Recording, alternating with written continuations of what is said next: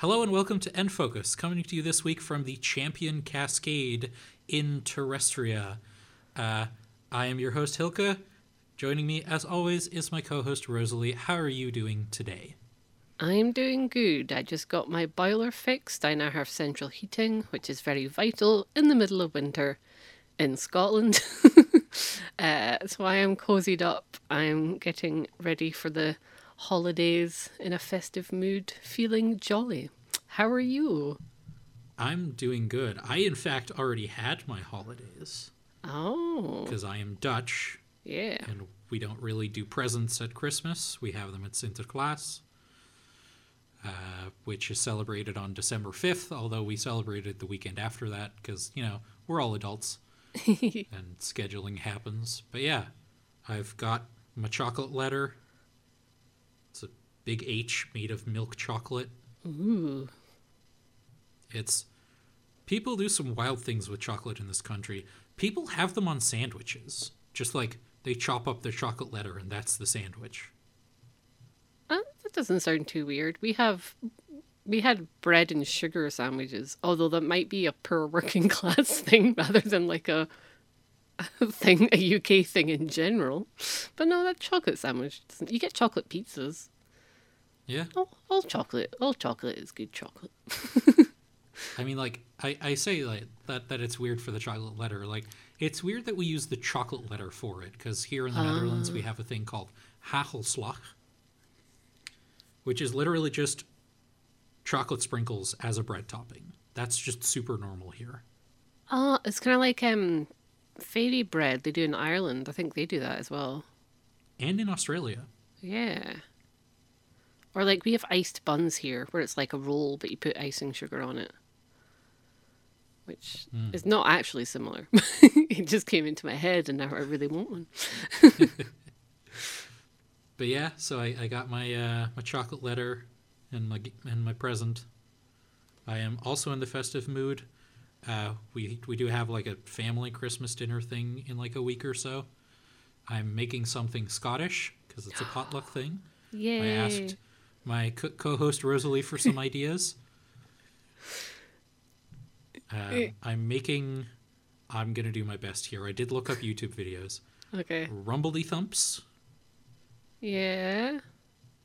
It's mashed potatoes and cabbage, like fried cabbage. Oh yeah, I think my with grandma made cheese that. on top and baked in the oven. Yeah. We like lots of mashed potatoes or tatties. I tested it out already. I really messed up the mashed potatoes because I didn't use enough butter and I just straight up forgot to put salt in them. So now we know for next time. Oh, when you take them out, you should call them tatties to properly be authentic. I will keep that in mind. I did. I know that I did find some variants that also use neeps. Yep. But I couldn't be bothered to prepare one of those, so I didn't. That's fine. They're like the most annoying thing to prepare anyway. Because, yeah, that's normally what we have with, if we have for Burns Night, which is like where we celebrate the poet Robert Burns once a year. We have haggis, neeps and tatties. So it's just, but they're very awkward to cook, so totally relatable there. But yeah, other than that, it's a good time. Some Nintendo things happened, of course, as we are here to discuss on the podcast. And yeah, we do have a little bit of news to talk about. Yeah.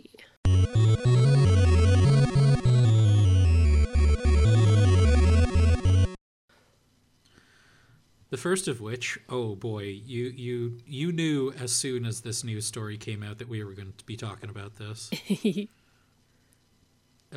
Wapeach, or Warupichi, as it was described as on the Instagram post,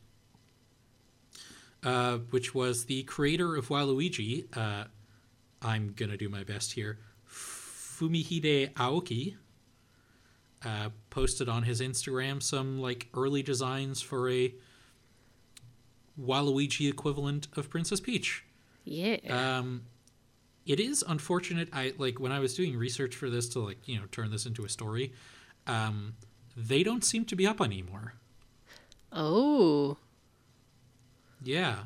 I don't know why, and I don't want to speculate as to why, but the Polygon article I was reading had, embedded versions of the Instagram posts, and they were empty. Oh, there might be a cease and desist afoot. I can't say. I don't want to speculate just Yeah. in case we get in trouble. Alleged. Always say alleged.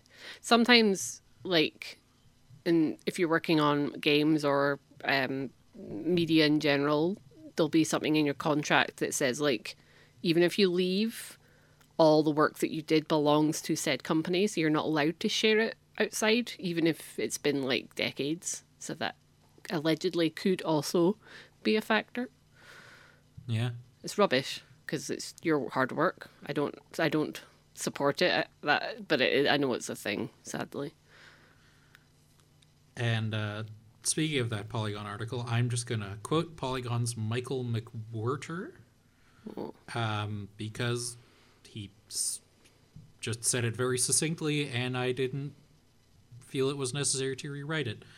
In Instagram comments, Aoki said that Wapeach, or Warupichi, was conceived in name only during the development of Mario Tennis for the Nintendo 64. Her design was later sketched out during the development of Mario Power Tennis, which was created by Nintendo and Camelot. But Wapeach has never appeared in any Mario sports game, many of which Aoki has worked on. Because we sort of saw two designs. We saw a sort of general Warupichi, and we saw one with a tennis racket. Yeah. It looked very sort of goth alternative, both of them. Yeah, which is why I love it. Yeah. I've already drawn some bad fan art of it. I say bad because I'm not great at drawing, but I think it's really cool. Although I've seen people bring up that because it's the tennis outfit, that was likely not. There could have likely been an alternative that would be her normal day-to-day outfit, like a dress. Well, it is kind of a dress, but a more formal dress. So I'm I wonder what that looked like. Because the sort of normal one had very high platform boots. Yeah. And then the tennis one was a lot more, for lack of a better word, skin tight. Mm-hmm. It was a skirt with a shirt. It had long sleeves, if memory serves. Again, the posts aren't up anymore, so I can't perfectly give you a visual representation with my words because I'm going off my memory, which is unreliable at the best of times. But yeah, this was just a really fun thing to see. And I did read in the Polygon article as well that this concept of a Wario to Peach and a Waluigi to Daisy as well has come up in the past. But apparently Shigeru Miyamoto just doesn't want that. He doesn't want girlfriends for Wario and Waluigi, which they don't have to be. Yeah. Necessarily. I've seen some people do art, and I kind of liked that she was maybe their little sister or something. That kind of dynamic. I thought that'd be really cute. But he is the boss, so what he says goes. Yeah. But for the brief period that we got to see these, I quite enjoyed them, and I knew for a fact you would. So.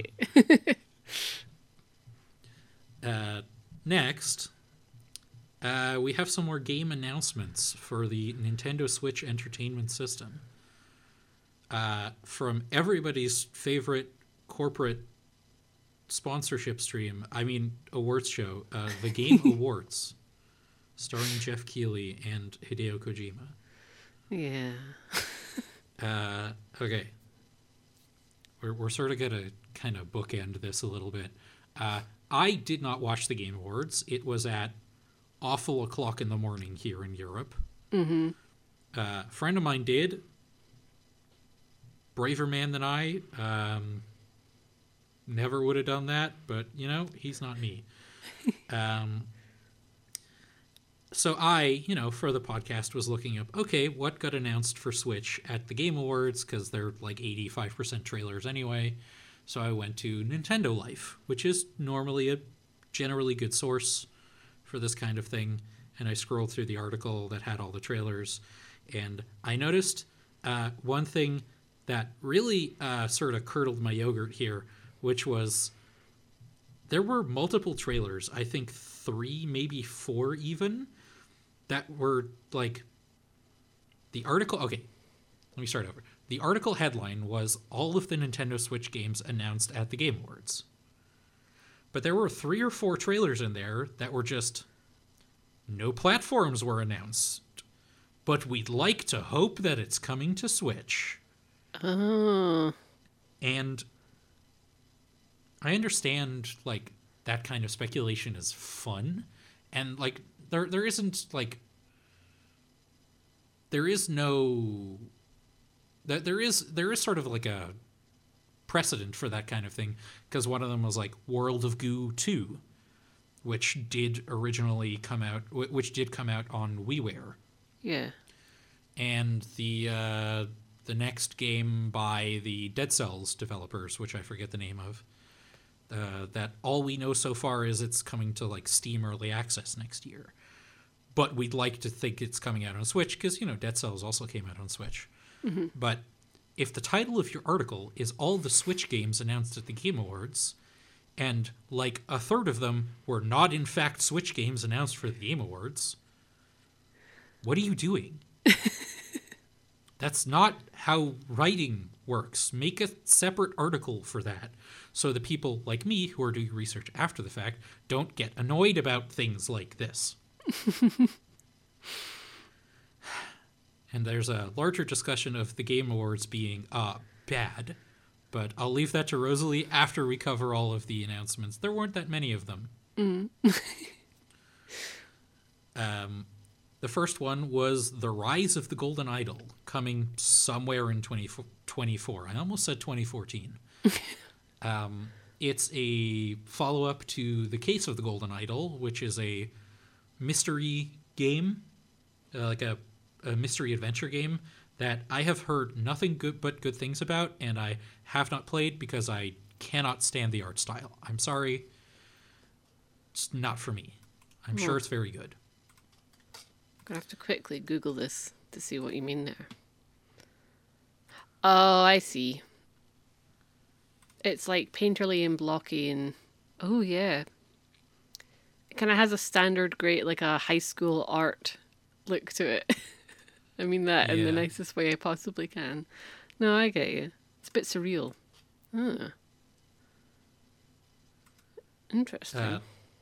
Then Dave the Diver is getting a crossover DLC with Dredge. Noted indie game Dave the Diver. Again, after this bit.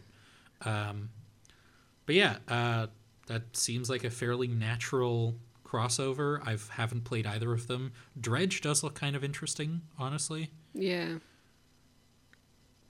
But yeah, that one's already out. I mean, it like...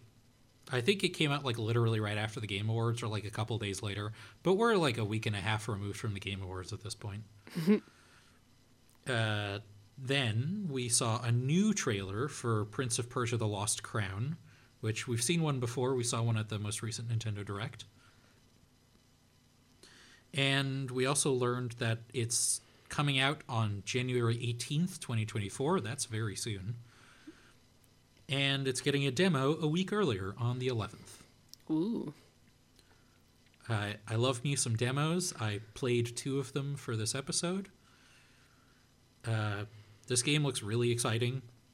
I love me some Prince of Persia, even though I haven't played very many of them. Same. Next, Rocket Racing. It's Fortnite racing made by the developers of Rocket League. It's free to play. It's already out. It was already out by the time the Game Awards started. Like, it just got a trailer. Yeah, because there's a whole new, like, there's loads of new modes in Fortnite right now. There's that. There's the Lego Fortnite. There's Yeah. the music rhythm game, which is called like Fortnite Festival or something, and the Rocket Racing as well. I've not tried the Rocket Racing yet, but I am going to, because I do like I don't like serious racing games, but I do like kart racers and things, so Yeah. I'll give it a whirl. It's free to play, as everything is in Fortnite. Yep. Except, is Save the World, do you still have to pay for that? The, like, original Fortnite before they added the Battle Royale mode? It comes with, if you ever get like the Fortnite crew, there used to be a thing where it would come, you get it with that. It might be free to play now. I'm not entirely sure because I got a code when that originally came out, so I've had it since. But I do recommend playing it. If people have only played the Battle Royale mode, because it is very fun. It is sort of wild to consider that, like, the Battle Royale mode was just you know what, we'll throw that in there. It seems like fun. PUBG's doing very well. We might do some numbers with that. And then it became the biggest video game in existence. Yeah, it's especially weird because I actually really like Fortnite and I really liked what it used to be. But I now, if I play the normal Battle Royale, I play zero build, which basically takes out all the building, because the building in Fortnite only made sense in context of Save the World, because Fortnite used to be a tower defense game. Yeah. When you have it in the Battle Royale, it just is not fun. So I only play zero build, or I play the Lego and other things now. But yeah, it is really weird. I still recommend giving zero build Battle Royale a shot, because it's really fun, especially if like now you can be like Peter Griffin and Goku from Dragon Ball in a team, and it's just very silly fun. And the weirdest one that I saw, the weirdest skin that I've seen is, are you at all familiar with the Mistborn books by Brandon Sanderson? No. It's like a fantasy series. I've read the first one. It's very good. Oh. But yeah, one of the characters from that is in Fortnite. And I don't know why, is. because it hasn't been like turned into an animated show or like a TV show or anything. It's just the guy from Mistborn is in Fortnite now. To be fair, like if I had a famous book and the Fortnite were like, well, Epic Games were like, do you want your character in it? I'd be like, hell yeah. Yeah, that would be some fat royalty checks, I imagine. Yeah, also the models that they make are genuinely so lovely. Like some of the best versions of like my favorite model of Lara Croft out of anything she's been in is her Fortnite model. So, you know, your character will look badass. But anyway, I digress. I could talk about Fortnite for ages. Next, and that is the final announcement that we're going to be talking about, is also the one that I was the most interested in. Tales of Kenzara Zao. It's a Metroidvania. It's got an Afrofuturist setting. I like that in the trailer there were one of the abilities that, like, there's a lot of environmental manipulation of the actual like levels themselves that I quite like the look of. Mm-hmm. And that's coming April 22nd, 2024, which is very close to my birthday. So Ooh. that one was the one of all the trailers I watched was like, okay, I'm down for this. This looks really, really good. But, you know, the Game Awards is mostly trailers. Yeah. And when I discussed with Rosalie if we wanted to cover the stuff from the Game Awards, she informed me that she would really like to talk about how bad the Game Awards are. Did I word it that way? Oops. Maybe not in those exact words, but Okay. yeah, that was the gist. It was, yeah. So take it away. Have fun. Yeah. Well, it was more. I don't. It was more that I didn't want to. I wanted to preface, if we're going to mention it, that we should mention that also, like, it's. So we also, when it comes to like awards, we also have like the BAFTA awards for games. I know some people with them. I think everyone. I know so many people with BAFTAs now. It's really. I'm jealous. Anyway, it's just sad that we've gotten to a point where most people agree, games are art. They deserve just as much respect as films do, as television does. But we don't have an awards, we don't have an awards show. I don't like using the word show in this case, but we don't have like a ceremony that gives it the due respect that the industry deserves and needs. Because, yeah, the Game Awards, we don't have E3 anymore, officially. So the Game Awards are kind of the stand-in, and it's just there was if it is news to everybody, I don't think it will be. If you're clued into the industry at all, you know that a lot of people have been laid off, and during this time, it's continuing to happen as we speak. I wouldn't be surprised if we got an announcement tomorrow of more people being laid off just before the holidays. And none of that was mentioned in the Game Awards. And for something that's meant to be a celebration of all these fantastic experiences we get to play, we should be talking about something that's affecting the people that made these games. Because a lot of the games that won awards, the people in them who got laid off weren't there. They're now unemployed. They're now worrying about where their next, if they can pay their bills, or if they can afford to get a food shop, or if that's their career gone, because there's so many people that have lost their jobs and there's so little roles now that they can get. So there's just an influx of people looking for work. So it's even harder. There's so much more competition, and it's as many wonderful, amazing games have come out this year, it is not the best year for games because of how the people who make them are being treated. And I think the biggest game awards showcase, whatever we have, that should be mentioned, and it should be mentioned a lot. And it wasn't. I believe members of the Future class actually wrote into the Game Awards for it to be brought up, and it was explicitly ignored, which I think is absolutely horrendous and disgusting. Might seem like over the top to use that word, but I think disgusting is the least word I could use in this case. It's just, and also when people actually did win awards and went up to speak, they were given 50 seconds to talk. And there was a big sign, which has now been turned into a meme, that says, like, wrap it up. Like the Oscars, if they talk for a while, the orchestra starts playing. But, like, maybe some people do want the ads, but I want to hear the developers and the voice actors and the composer. I want to hear what they have to say. Like, they are the ones making these wonderful experiences. Let them talk. Let them, even in a time of layoffs, let them share all the work they did and an insight into that, and let them have their moment. And the fact that even Larian Studios, who made Baldur's Gate 3, which although is not a Switch game for us to talk about, is like one of the best games I've ever played, and it's just a triumph in every shape of the word. They were trying to talk about an employee who had just passed away, and they were hurried off. And I just think that is just utterly horrific and horrendous, and I don't think I can in good conscience watch the Game Awards. I didn't watch it this year anyway, but I normally do.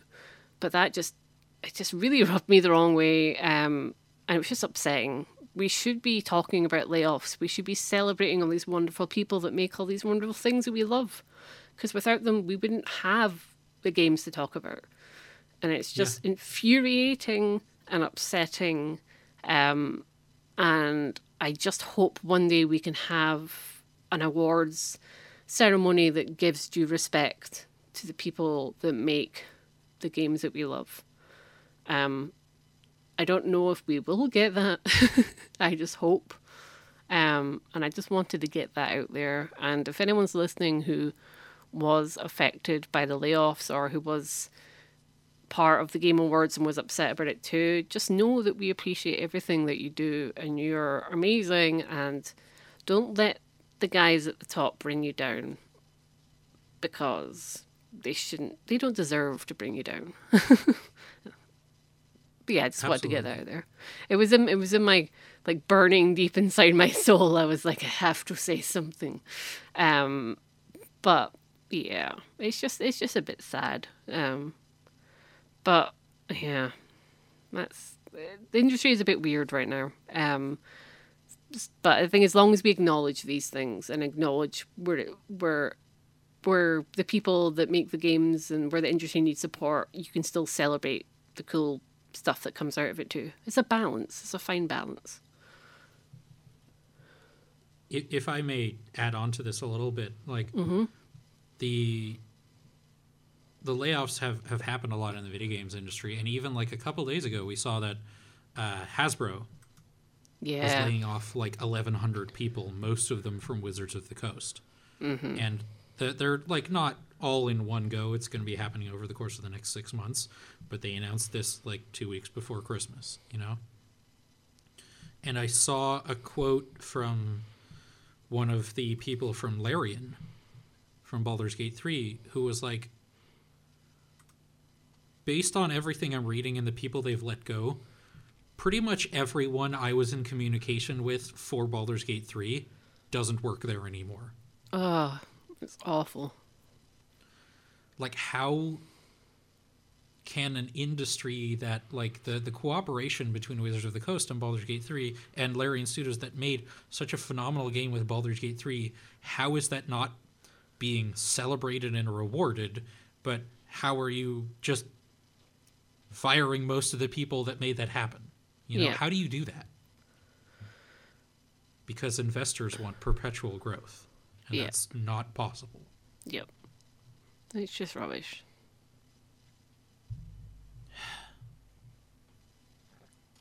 Cool. Bummer. But it had to be said. Yeah. It had to be said. I think if anything, if there's a game on the Switch or any other, like, PC or any other console you've loved this year, do not be afraid to, like, post on social media how much the experience of that meant to you and how much you appreciate the work that people made it, because people want to hear that and they like to hear it. And I think with everything that's happening, you know, that will mean a lot. So don't be afraid to ever do that. That is, I think, a very good thing. Yes. Yeah. Like, people love hearing that the things they made meant something to people. Yeah.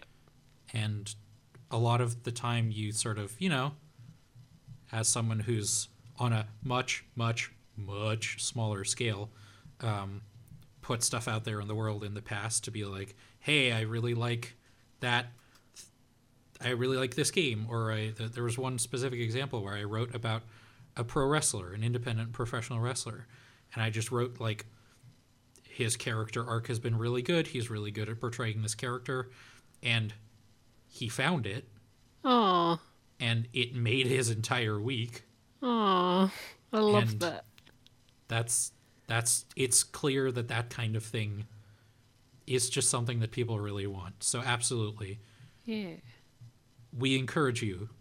Tell the people that make the things you like just how much it means to them. Yeah. So, we've been playing some video games made by people who we like. Yeah.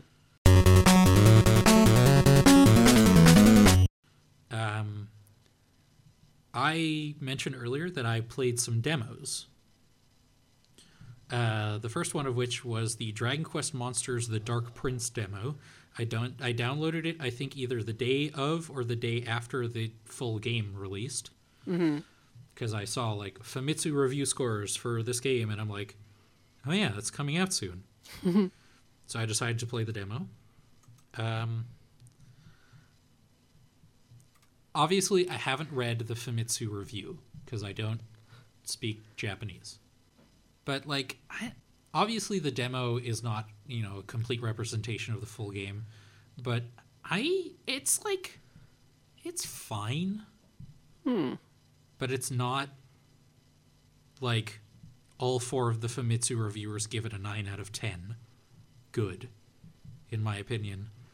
It's got some minor performance issues, which I am currently playing the Indigo Disc DLC from Pokemon Scarlet, so compared to that, it's buttery smooth. But like, there's some very obvious and ugly pop-in. There's some frame rate jitters. They're still using the MIDI music that they've been using for years.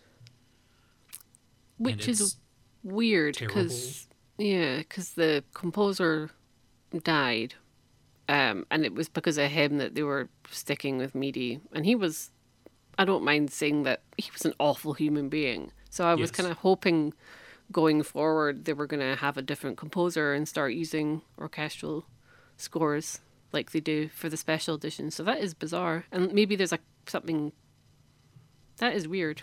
And like, aside from that, if you've played a Dragon Quest Monsters game, this is pretty business as usual. The sort of twist as to why the main character is a monster tamer is he's the son or grandson of like the Demon King. And he has been cursed to not be able to deal physical harm to other monsters directly. Oh, okay. So someone in the town he's hiding in tells him, hey, you can be a monster tamer, and then the monsters will do the fighting for you. And then, yeah, it's pretty business as usual for I almost said Monster Hunter, for Dragon Quest monsters. You go through like open areas, you recruit monsters. There's a monster synthesis mechanic again, where you can take two monsters and combine them into one different monster. That is the thing that is the coolest thing about Dragon Quest monsters, but also the thing that stresses me out the most. Just because the like flowcharts and spreadsheets, if you want to make like the optimal version, because there's multiple different monsters that have multiple different ingredients. Like if you want to make like what's a good example here? A Hammerhood, if you're familiar with them. Yeah. There's like, even in the demo, there were like 3 different combinations you could use to make them. And the monsters you use carry over some of their skills into the new version, and their skill points, or talent points as they're called. And so you have to be like very conscious of which monsters you're using for that and how you're using them. The one downside I've always found with this mechanic is you can never really get attached to any of your monsters. Because then at a certain point they're like, okay, well, this monster's good and I've had it for a while, but it's also an ingredient for a really powerful, higher ranked monster. And if I want to continue in the game, it is the mechanically correct choice to do this, so goodbye. Yeah, it's kind of like Persona in that case then. Yeah. Yeah. And that's the like part that always kind of stressed me out about Dragon Quest Monsters games. It is still fun. It's still a monster collecting game. It's among the better ones I've played. Like I've also played like, Monster Sanctuary. I've played Temtem for a bit. And like Pokemon is obviously sort of the peak of monster collecting games. Yeah. I've also been playing a lot of Monster Hunter Stories 2 recently again. This demo, in fact, got me to pick up my Monster Hunter Stories 2 save file for the first time in 2 years. And that's really fun. But this is probably still like among the best. Dragon Quest Monsters is probably still among the best I've played. Ooh. But it's like a very standard kind of good, Yeah. I love Dragon Quest, but there's They do. There is a few misses in there, but even their misses are like still like, better than your average. I think I do want to get this. I think this is one I'd pick up when it was on sale. Because Dragon Quest Treasures is now quite cheap, and that was also one that I really wanted to pick up. But I think I'm holding out for Dragon Quest 12, which is a while off now though. I did play Treasures. Oh, I did talk about it on Game Podular Unfocused a while back. oh, It's got some bad technical issues. It's also like it's fun, but it feels really bad to play. There's something about the movement that's very stiff. oh. Is it like £25 okay? Or is it just like, don't bother? I think that's about what I paid for it. I got it in like a sale Yeah. when it was on sale on the eShop. And you're going to get a lot of mileage out of it, and there are a lot of parts of it that are good, but just the technical side and the movement can be very frustrating at times. But it is a very fun game. Maybe I'll just wait till... Well, I was tempted to replay one of the Dragon Quest Builders games because I love them. Do you know what? I'm probably going to pick up both at some point because I know what I'm like, so... I like... If it's not obvious, I like Dragon Quest because it's like Akira Toriyama and he is like... he is an idol in my house, so... and also I like... Yeah, no... I'm intrigued. I might download the demo to Dark Prince and see what. It is a very like substantial demo. Ooh. Like it is. There is because it's an RPG. There's some amount of grinding and there's some amount of okay. I've used this monster for this synthesis, but I kind of want to use another one of those for another one, and so there is a lot of just. I don't want to say filler necessarily because that makes it sound worse than I mean it to. Mm-hmm. But there is a lot of not plot progression that happens in the hours you're playing. Okay. But I think I played this demo for like 10 hours. Whoa. Yeah. That's pretty cool for a demo, I have to say. Yeah. Because it's not a like time limited one. It's just you get to a certain point and then it ends. Uh-huh. And you get to explore like 3 different areas and do some of the like first rounds of the tournaments you do. Like there's a lot going on in this demo, so it will give you a pretty decent sample, I think. Well, that's cool. In an era where games are so expensive now, that kind of demo is just like ideal. Because if you're gonna throw down a like £60 for a game, you want to actually know that you're gonna enjoy it. And I believe you have been playing Disney Dreamlight Valley: The Rift in Time DLC. Yeah. I didn't actually plan to get this DLC, but Dreamlight Valley is a comfort game. I mean, it is a farming sim that is essentially Animal Crossing but Disney. So that's it's designed to be like the cozy game type thing. Yeah. But I'm a Disney nerd. I don't want to say Disney adult because that comes with connotations that I'm not a fan of.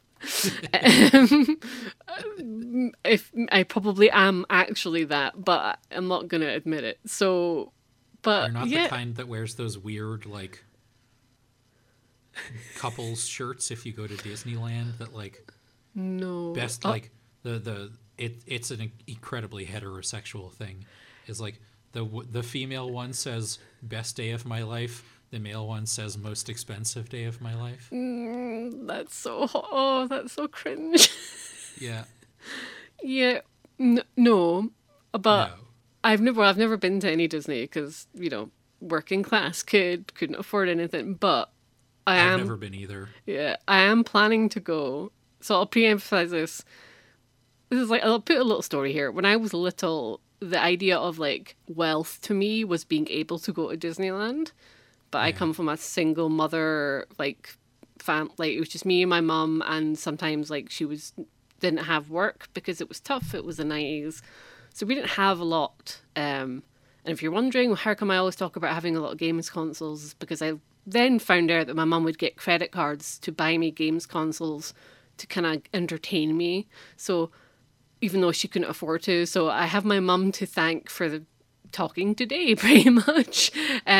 But she used to have like partners that would be like, oh, I'll take you to Disneyland one day. And they never did. And then it became like a running joke. But so me and my mum, now that we're in better positions in life, have decided that, you know what, let's just go to Disneyland Paris together as like a F you to the world. Look, we're here. We did it, despite everything that's gotten thrown at us. So I am planning to go, and I'm not going to lie in that I might do the Disney burning thing where you wear normal clothes, but they're like themed to a character, because I kind of do that with my clothes. But, you know, I kind of theme outfits around things anyway. So I might do that, and I might have Mickey ears of some shape. But that's as far as I'm going. Yeah, I mean, wearing the Mickey ears, that just comes with the territory. You're Yeah, Disney, okay. man. Come on. Yeah.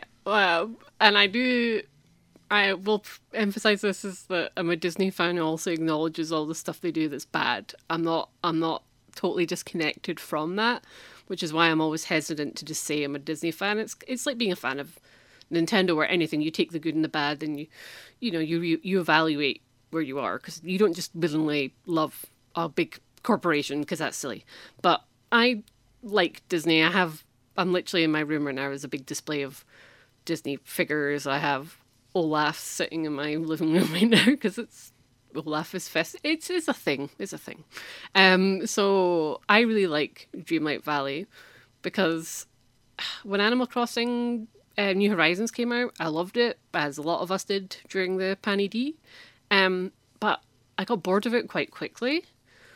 But where Dreamlight Valley is really cool, it actually has like a plot line and story quests. And I think that is really, really cool. And the writing is so good. It's really funny and silly. So the DLC, you're in this different area called the Eternal Isle, and you can still go to your valley. You can fast travel there if you want. But there's new materials and new flowers and new things to cook and what have you. But there's a plot line of Jafar up to evilness, because it's Jafar, he's a villain, that is what he does. But at first you do some quests for him, and then I got to a point where he was like, he appeared, and one of my like things that I could reply with was like, oh my god, hi Jafar, you're my bestie, or something. And then if you pick that, he's just like, okay. And Never it's heard meant that one before. Yeah, it's meant to be cringe. It's meant to be like, there's loads of instances. I think I've mentioned this before, but Mickey Mouse sometimes says, like, do you believe in magic, Rose? Like, I'm called Rose in it. So he's like, do you believe in magic, Rose? And you can reply with, I'm friends with a literal wizard, Mickey. Because Merlin is like a character that you can befriend. And it's just, the writers that make this are like definitely millennial Disney fans, because it just oozes out of it. And I think that's why I like it so much. It is like, it does have that kind of game loop where it's like a character will be like, oh, to do this, we need some iron ore and we need some flowers. And it's like, oh, so I'll go get that. But it's so, the way that the presentation is so like joyous and wonderful that it kind of makes up for it. There's like a balance. Like, I don't mind mining because also it's kind of therapeutic. It just feels, there's just, I don't know. I can just spend hours in amongst this little world. And as much as I do love Animal Crossing, all the cute creatures, the fact that I'll just be fishing and then Elsa from Frozen will just come up and be like, oh, I guess I really am in the unknown. And I'm just like, this is so silly, but so cool at the same time. I just love it. I've literally, like, I hadn't played it for a while, and then I picked it up, got this DLC, and I'm near 100 hours already, and I was like, oh, how did that happen? Wow. But the new quests are cool. So the new area, the Eternal Isle, you can get Gaston, you can get Eve from WALL-E, and you can get Rapunzel from Tangled. And the models for each of them are really cute. Everything they say is very much what they would say in their respective films. A lot of care has been put into it. And it's just, I'm just having such a great time. Weirdly, so this is developed by Gameloft, who have also got the Disney Kart Racer Speedstorm. Oh yeah. That's also out. That is free to play. I actually highly recommend picking that up if anyone likes kart racers, because it actually feels so nice to play. It is riddled with microtransactions, but you don't need to actually pay for anything to enjoy it. This was originally going to be free to play, and around this time they were going to finally like take out of early access and make it free to play, and then they've decided not to. But I haven't noticed any kind of repercussion for that. So I paid like £25 when it was the early access to have like, you know, you get a founder's version, you get some furniture for your house, which is like exclusive to paying early for it. But for all the kind of gameplay that I've got out with it, I'm actually okay with that. There is microtransactions. You can now get like, they always have like an event where you have to earn a currency, you get special outfits, but it's always a cosmetic thing. It never feels egregious. The DLC was also about £25. And I've not done, I think there's all these other characters I haven't yet accessed for it, and there's a lot coming for it. So it's just, if you like Animal Crossing but want something a bit more, I don't know, you don't get terraform, well, kind of. You don't get terraforming, but you can totally change your valley. You can do your house. You can design your own clothes. It's just pretty wonderful, but you do have to be a Disney fan to like it. Like the character customization in this game, right? It has hijabs and stuff. And like when this game first came out, a lot of other like stuff, other games just didn't have that. You can also have, I mean, it's not as, they're not, body shapes aren't as varied as I'd want them to be, but my character still looks plus sized, and to me that was like a huge deal. It's just a lot of care is continually put into this. It just makes it such a great thing to go back to, and I'm always quite impressed by what the developers of Gameloft have achieved. And it's just perfect to, I've been rewatching Grey's Anatomy, which is like a comfort TV show, and I've been playing this on my Switch OLED, and this is like the first game I've played with the OLED being like portable, because I played Wonder on like on the TV docked, and like it's so vibrant and beautiful, and the screen really does it justice, and I'm just having such a lovely cozy time. I do like, you know, I didn't know very much about this game. I do like the sound of the fact that it does have, you know, a story mode with like characters you can build relationships with and stuff. Because like I'd only ever heard it be described as Disney Animal Crossing, but it's probably closer to like Disney Stardew Valley, maybe. Yeah, you can't romance people though, which would be hilarious, because you could like marry Goofy or something. No, it is. Yeah, maybe I would say it was more like that. The storyline's really cool too, because it plays into the nostalgia where like the characters have all like, you and the characters have like lost some of your memories, and there's like a curse called the Forgotten. And they're like, oh, we remember you, but you were little then. And it's kind of like playing into the fact that they know that the target audience for this game is people in their 30s and above. And I kind of love that, because it's nice to have that acknowledgement of the developers and Disney realizing that a huge part of the people who like their films and buy the merch and play the games aren't necessarily children. I mean, even on the Disney Shop website, like this would be unheard of in the 90s, but if you go on the Disney store now, which I occasionally do, there's a whole adult area where you get adult pajamas and adult varsity Spider-Man shirts and really cool stuff. And I'm like, yay, I'm all for that. I just love it. In fact, like after this recording, I'm just going to put my Christmas tree on, make a cup of tea, and play more of it. So it definitely sounds delightful. Yeah. And I played another demo, one that, Ooh. if you listen to our last episode, you may be familiar with, in fact. Death Trick Double Blind. Ooh. It was, or at least the first I had heard of it, was at the Indie World Showcase that we covered. Oh yeah. It is a like mystery adventure game set in a circus. It switches perspectives between a magician who like. Okay, so the premise is a circus is in town for a while and they're promising a show with like a really famous and renowned magician. She disappears. Ooh. And then the player character magician has gotten a letter from her to be like, hey, you need to take my place and also find out what happened to me. And also the circus has hired a detective to find out what happened. I mean, the circus does know what happened, but they need to know why it happened, basically. I'm trying to be a little coy here because, games like this, the story is very important. Yeah. And the detective is amnesiac. Like, he'd gotten hit. Like, the first you see him, he wakes up wearing his, like, undershirt and underwear. That's it. And the first character he interacts with has found his wallet somewhere else. And he doesn't remember, like, the last week or so.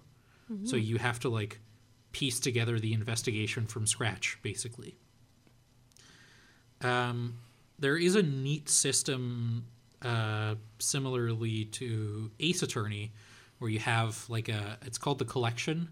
You have pieces of information, you have character profiles, and you can make contradictions, but not in like a courtroom way, but you have literally two things that like, okay, there's one thing here and there's another thing here that doesn't make sense. And then you present them to a person you're speaking to and they'll have more information on that. So that this is shown like in the first bit with the detective, one of the pieces of information is I've probably been mugged. And that's why my clothes and wallet are missing. And then later you learn that the person you're talking to just like found your wallet and it's still got all its money in it. And then you connect those two, it's a contradiction. Aha, then I wasn't actually mugged. Ah. Because then it wasn't for the money. I really like the art style, the sort of like papercraft art style. The character designs are all very solid. I like them. There were two main frustrations I had with this game. One, the interface was a little bit annoying. Like when you go through the collection to find different things you want to like compare to each other, you can't use the D-pad. You have to use the analog stick, which I'm used to using the D-pad. And when you like present something to someone or make a contradiction, you do actually have to like press the A button first to make sure it's selected. You can't just hover over it with your cursor thingy, which I had to figure out manually, essentially. In like the first conversation with the magician character and the boss of the circus, I was like, okay, I've asked him about this, time to ask him about the next thing. And then he goes, I've told you that already. To ask me about something else. And I'm like, what's going on here? And the biggest downside there is to this game is there's something weird with the actual written text. It feels like a localization that wasn't like polished. Because a lot of the characters speak in a very wooden way. A lot of them don't use contractions where it would feel very natural to use them. Mm-hmm. I also found some typos. There was one instance where they used the word "by" when it should have been "my." Those keys are pretty close to each other on the keyboard. An understandable mistake to make, but not really if you're planning to ask people to pay money for this. Yeah. it's that is, I think, the main thing that really sort of took me out of it. Is in a game where you're going to be reading a lot of text, the text isn't very good. Which is unfortunate, because I do think this game had a lot of potential. It looked very interesting based on the trailer. And the demo otherwise is like, if you could get past those, it is a pretty intriguing mystery.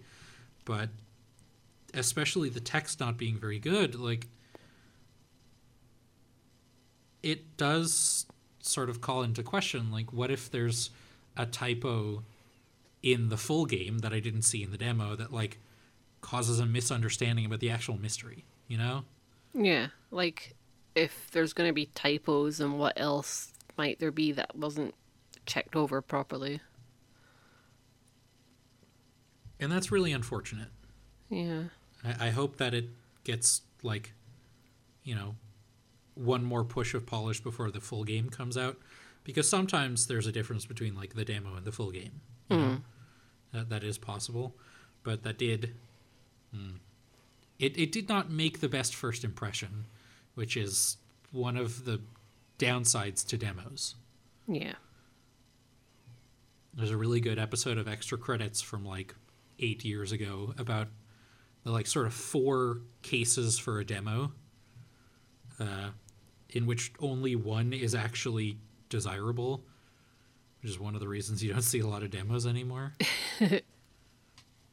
Like, there's the best case, the demo is good and it gets people to buy the game because the game is also good. Then there's the demo is good but the game is bad, which makes people feel bad for paying for the game. Fun fact, that's happened to me. I bought The Amazing Spider-Man on 3DS.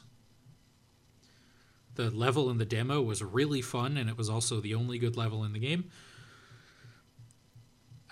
Then there's the demo is bad, but the game is good, which people think the game is bad based on the bad demo, but the game is actually good. That feels bad. And the game is bad, and the demo is also bad. Which does happen. And I really hope this is a case of, like, the demo isn't that good, but the game, you know, fixes those. Because I really do want to like this game. It's just kind of made it hard for me to do that a little bit. Yeah.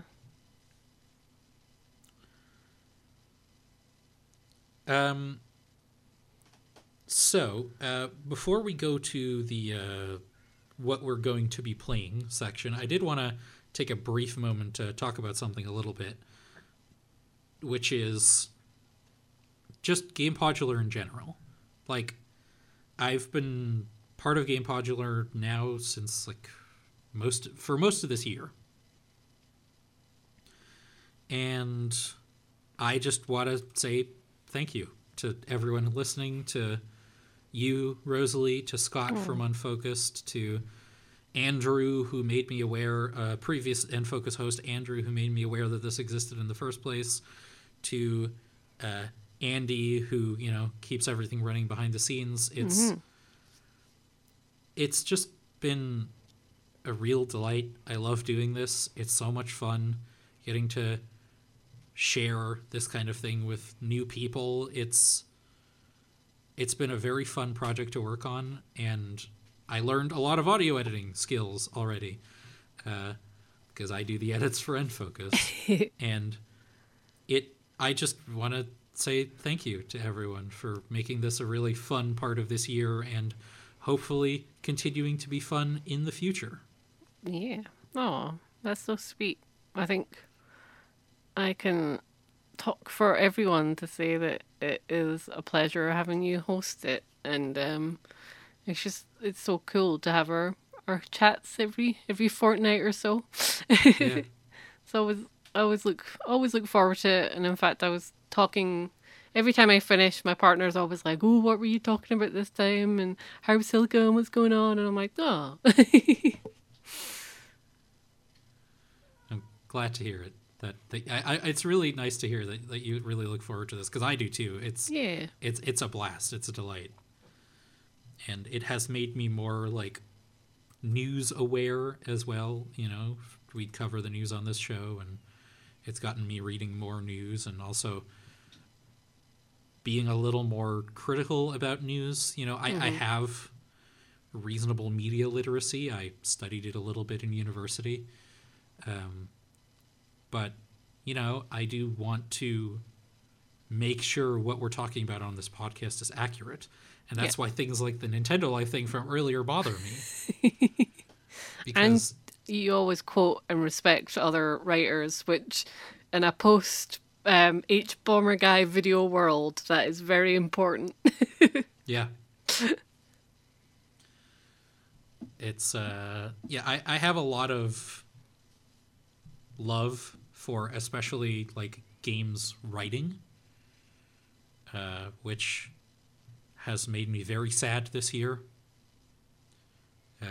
The like games industry, like developer side layoffs have been awful, but games media is not doing hot either. Nope. They've lost Fanbyte. Fanbyte was, I think, one of the biggest ones for me. I loved Fanbyte. Now they're just... I mean, they mostly do guides now. I did check in with them recently, and there's nothing wrong with guides. They are the backbone of the games media industry. But I love, like, editorials and opinion pieces and criticism. That's the thing I really love, and losing so many places that brought so much of that was good. Shout out to Aftermath, the folks previously from Kotaku.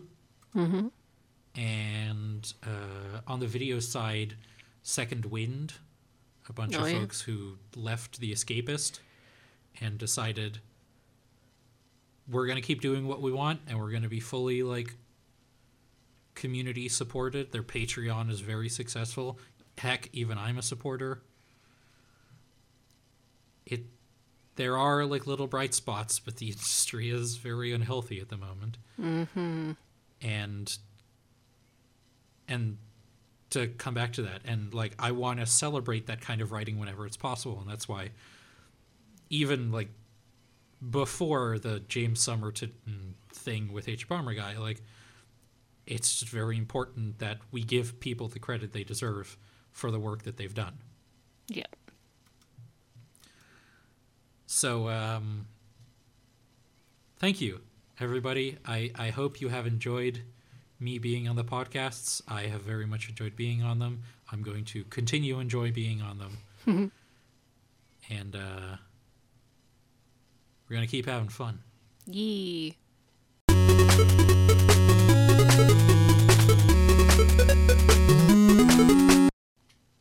Speaking of, we're going to keep having fun. We're going to be playing some stuff between now and the next session, next recording. What is your game of choice going to be, Rosalie? I am going to be playing Super Mario RPG, the remaster, because I have been informed that Santa might be bringing it my way. So although I will admit that it's going to be a hard toss-up between that and Spider-Man 2, which is not on the Switch. But yes, Super Mario RPG. I'm excited because I never owned the original one on the SNES. It was always that one that was really expensive. I've played it on emulation briefly in the past, but I never completed it. So I'm very excited, I have to say. I'm like sort of medium on trying it. Like I talked about it with Scott on Unfocused as well, and it does look very good, but it is a very basic RPG. You know, it's a phenomenal like gateway RPG to get people into the genre, but as someone who's played a lot of them, I don't know how much I'd get out of it. Yeah. Aside from like the historical knowledge of, because I've played a number of the Mario and Luigi games, for example, and that like active time button press thing, Super Mario RPG was the first one of those to do that. So it is very good that it's become accessible with this remake. But I'll probably pick that up later. And speaking of RPGs as well, I am currently playing the Indigo Disc DLC of Pokemon Scarlet. It is much more substantial than the Teal Mask, so I am still neck deep in all of the stuff that DLC has going on. I mentioned last episode that I'd be playing it, and that continues to be true. There's a lot going on in there, and we'll talk about it in the future. Yay.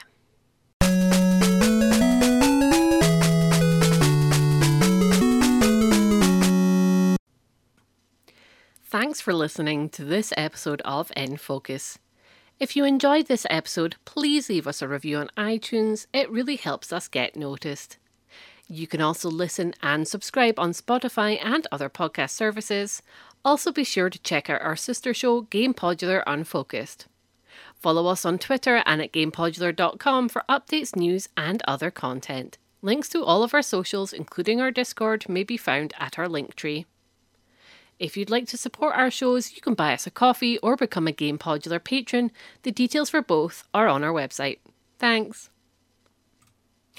This episode was edited by Hilka, and you can follow him at Gear12_Turbo on Twitter, or more preferably at Gear12Turbo at kind.social on Mastodon. He was joined today by me, Rosalie, who you can find at LAL Record Girl on Twitter. Have a good one and have a wonderful new year.